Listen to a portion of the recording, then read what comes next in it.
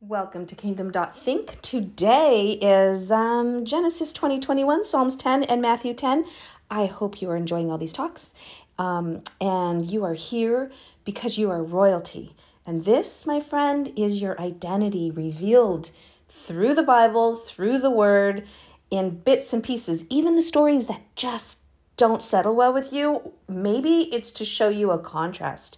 Maybe it's to show you a dark side. You know, they say if you want to get better or you want to grow, you either have to live an experience. If you want to gain wisdom, you either learn from a mentor or experience it yourself. Well, the Bible is the greatest mentor. And sometimes things are told through story, even if we don't like it. So here we go. Chapter 20. Abraham, oh my gosh. Abraham, remember he lied before? Well, he lies again.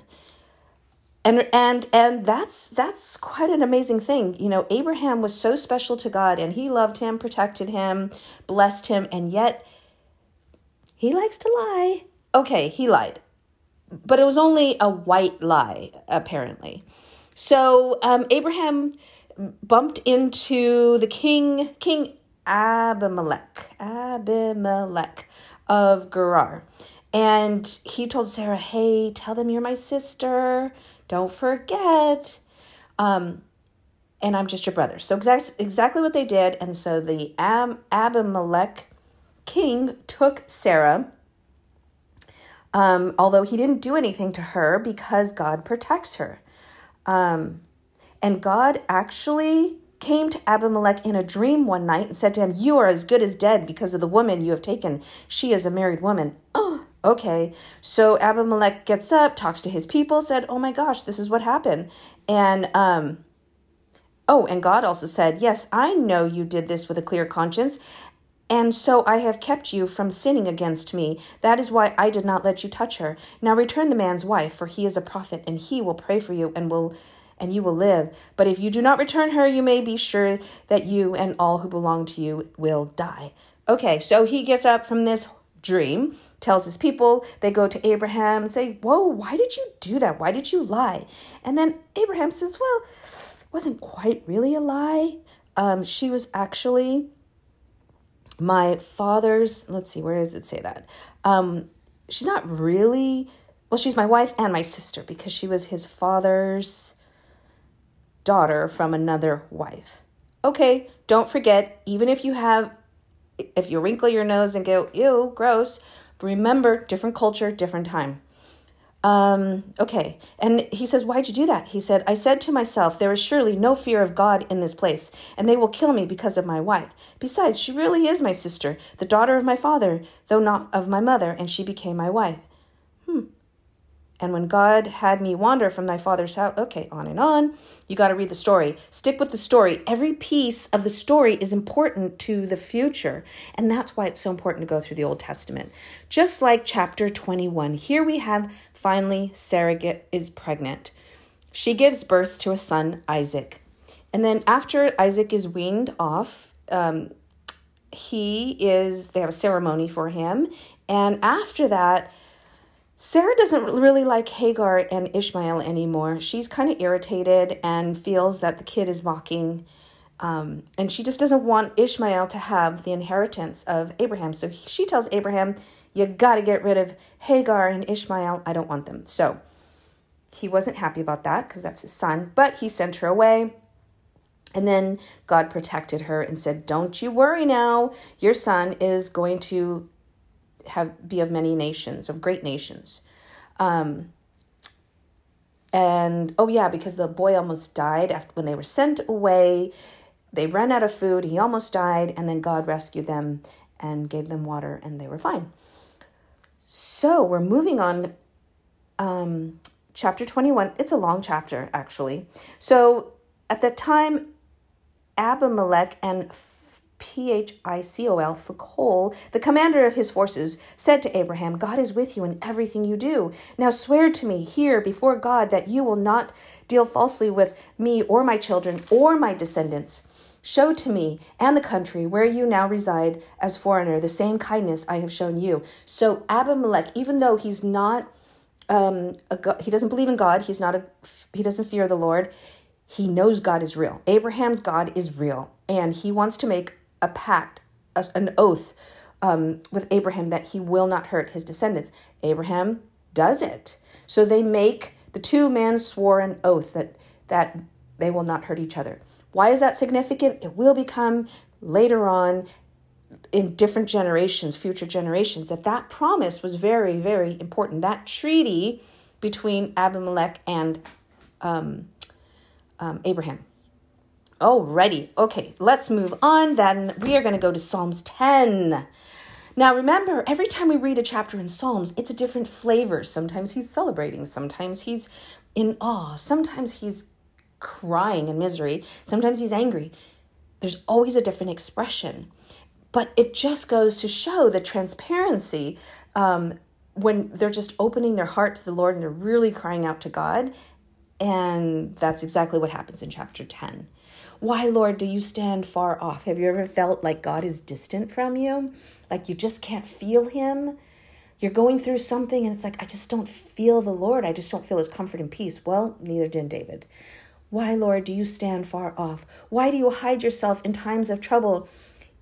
In his arrogance, the wicked man hunts down the weak who are caught in the schemes he devises. He boasts about the cravings of his heart. He blesses the greedy and reviles the Lord. In his pride, the wicked man does not seek him. In all his thoughts, there is no room for God. His ways are always prosperous. Your laws are rejected by him.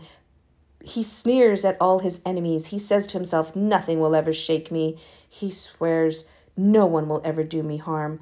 And so he's basically saying, why are you not coming to my rescue? Look at what the enemy's doing. The enemy's winning. The enemy's getting away with all his schemes, and he's just arrogant, and he's telling lies and threats. And come on, God.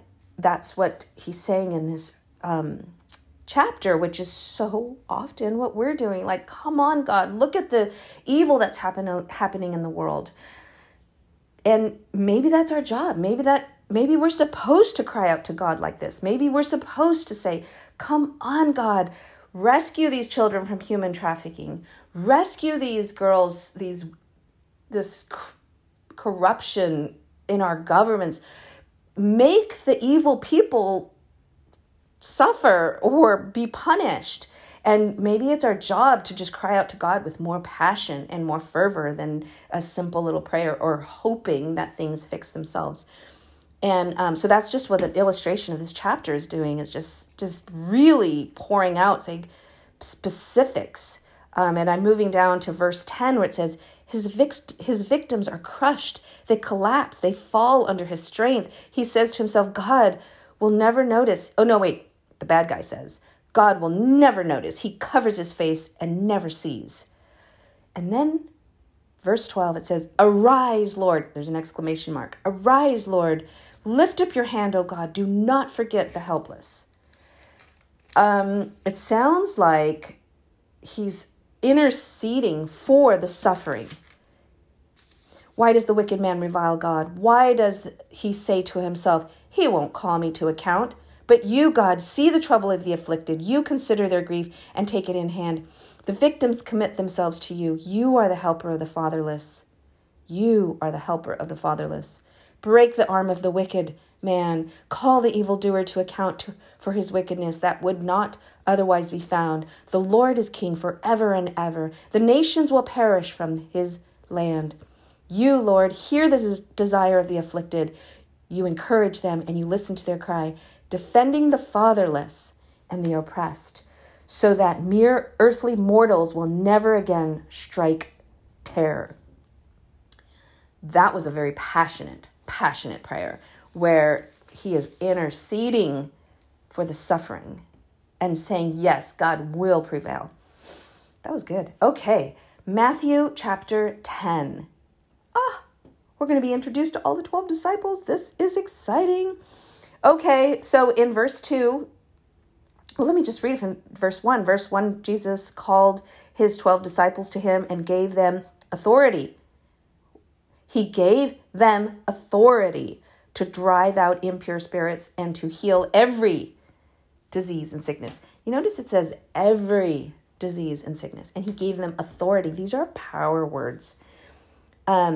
These are the names of the 12 apostles. First, it was Simon, who was called Peter, and his brother Andrew, James, son of Zebedee, his brother John, Philip and Bartholomew, Thomas and Matthew the tax collector, James, son of Alphaeus, and Thaddeus,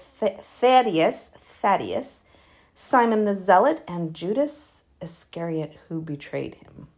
These 12 Jesus sent out with the following instructions. Do not go among the Gentiles or enter any town of the Samaritans. Go rather to the lost sheep of Israel. As you go, proclaim this message. The kingdom of heaven has come near. Heal the sick, raise the dead, cleanse those who have leprosy, drive out demons. Freely you have received, freely give. That's a powerful mandate. That means we can do the exact same thing. We can heal the sick, raise the dead, cleanse those who have leprosy, and drive out demons. Not necessarily just leprosy, but like, hello, any infection. Freely you receive, freely you give. Powerful stuff. Now, you might ask, well, why was that message only for the Israelites and not the Gentiles and the Samaritans? Let's just ponder on that question. I don't have the exact answer. Maybe it'll come to us. You'd think, well, that's not really fair. But remember, as we're reading the Old Testament, see how things are bouncing back? There is history as to why, at this moment, it's not the Jews, it's not the Gentiles and the Samaritans. But after the crucifixion, when Jesus dies on the cross, then it includes everybody. Okay, so moving right along, chapter 10. He's telling the disciples, go out and do all these things and go into people's homes. And if they are deserving, bless their home. And yeah. And then he says, I'm sending you out like the sheep among wolves. Therefore, be as shrewd as snakes and as innocent as doves. Be as shrewd as snakes and innocent as doves. Be on your guard. You will be handed over to the local council and flogged in the synagogues. Basically, you're going to suffer on his account. But don't be afraid. The Spirit of your Father speaks through you. We're always protected. So he's kind of forewarning them. Brother will betray. Ooh, this is good stuff. Oh my goodness. Okay. In those times when there's just corruption and evil in the world, brother will betray brother to death, and father his child. Children will rebel against their parents and have them put to death. You will be hated by everyone because of me, but the one who stands firm to the end will be saved. Yes. When you are persecuted in one place, flee to another. Truly, I tell you, you will not finish going through the towns of Israel. Okay, so he's telling the story. Okay. Then going down, so do not be afraid of them. If there is nothing concealed that will not be disclosed, or hidden that will not be made known. Basically, Jesus is saying, all those who have done evil, it will come out. And that's what we're standing on. We're still standing on that hope and truth that the evil that has been done, it will come out. And that you are known, you are called. I love the story. He tells the story of the 2 sparrows, and he says, and even the very hairs of your head are all numbered. So don't be afraid. You are worth more than many, many sparrows. Okay, that is such a powerful verse to stand on. Don't ever, ever doubt your importance, your value, and how much you're loved. Jesus says right here that every hair on your head is numbered. So don't be afraid. You are worth more than many sparrows. Whoever acknowledges me before others, I will also acknowledge before my Father in heaven. So beautiful. I do not come to bring peace, but a sword. I love this part. I do not come to bring a sword. I do not come to bring peace. Okay, so let's go back. Let's back up a little bit. Verse 34. Do not suppose that I have come to bring peace to the earth. What? I did not come to bring peace, but a sword.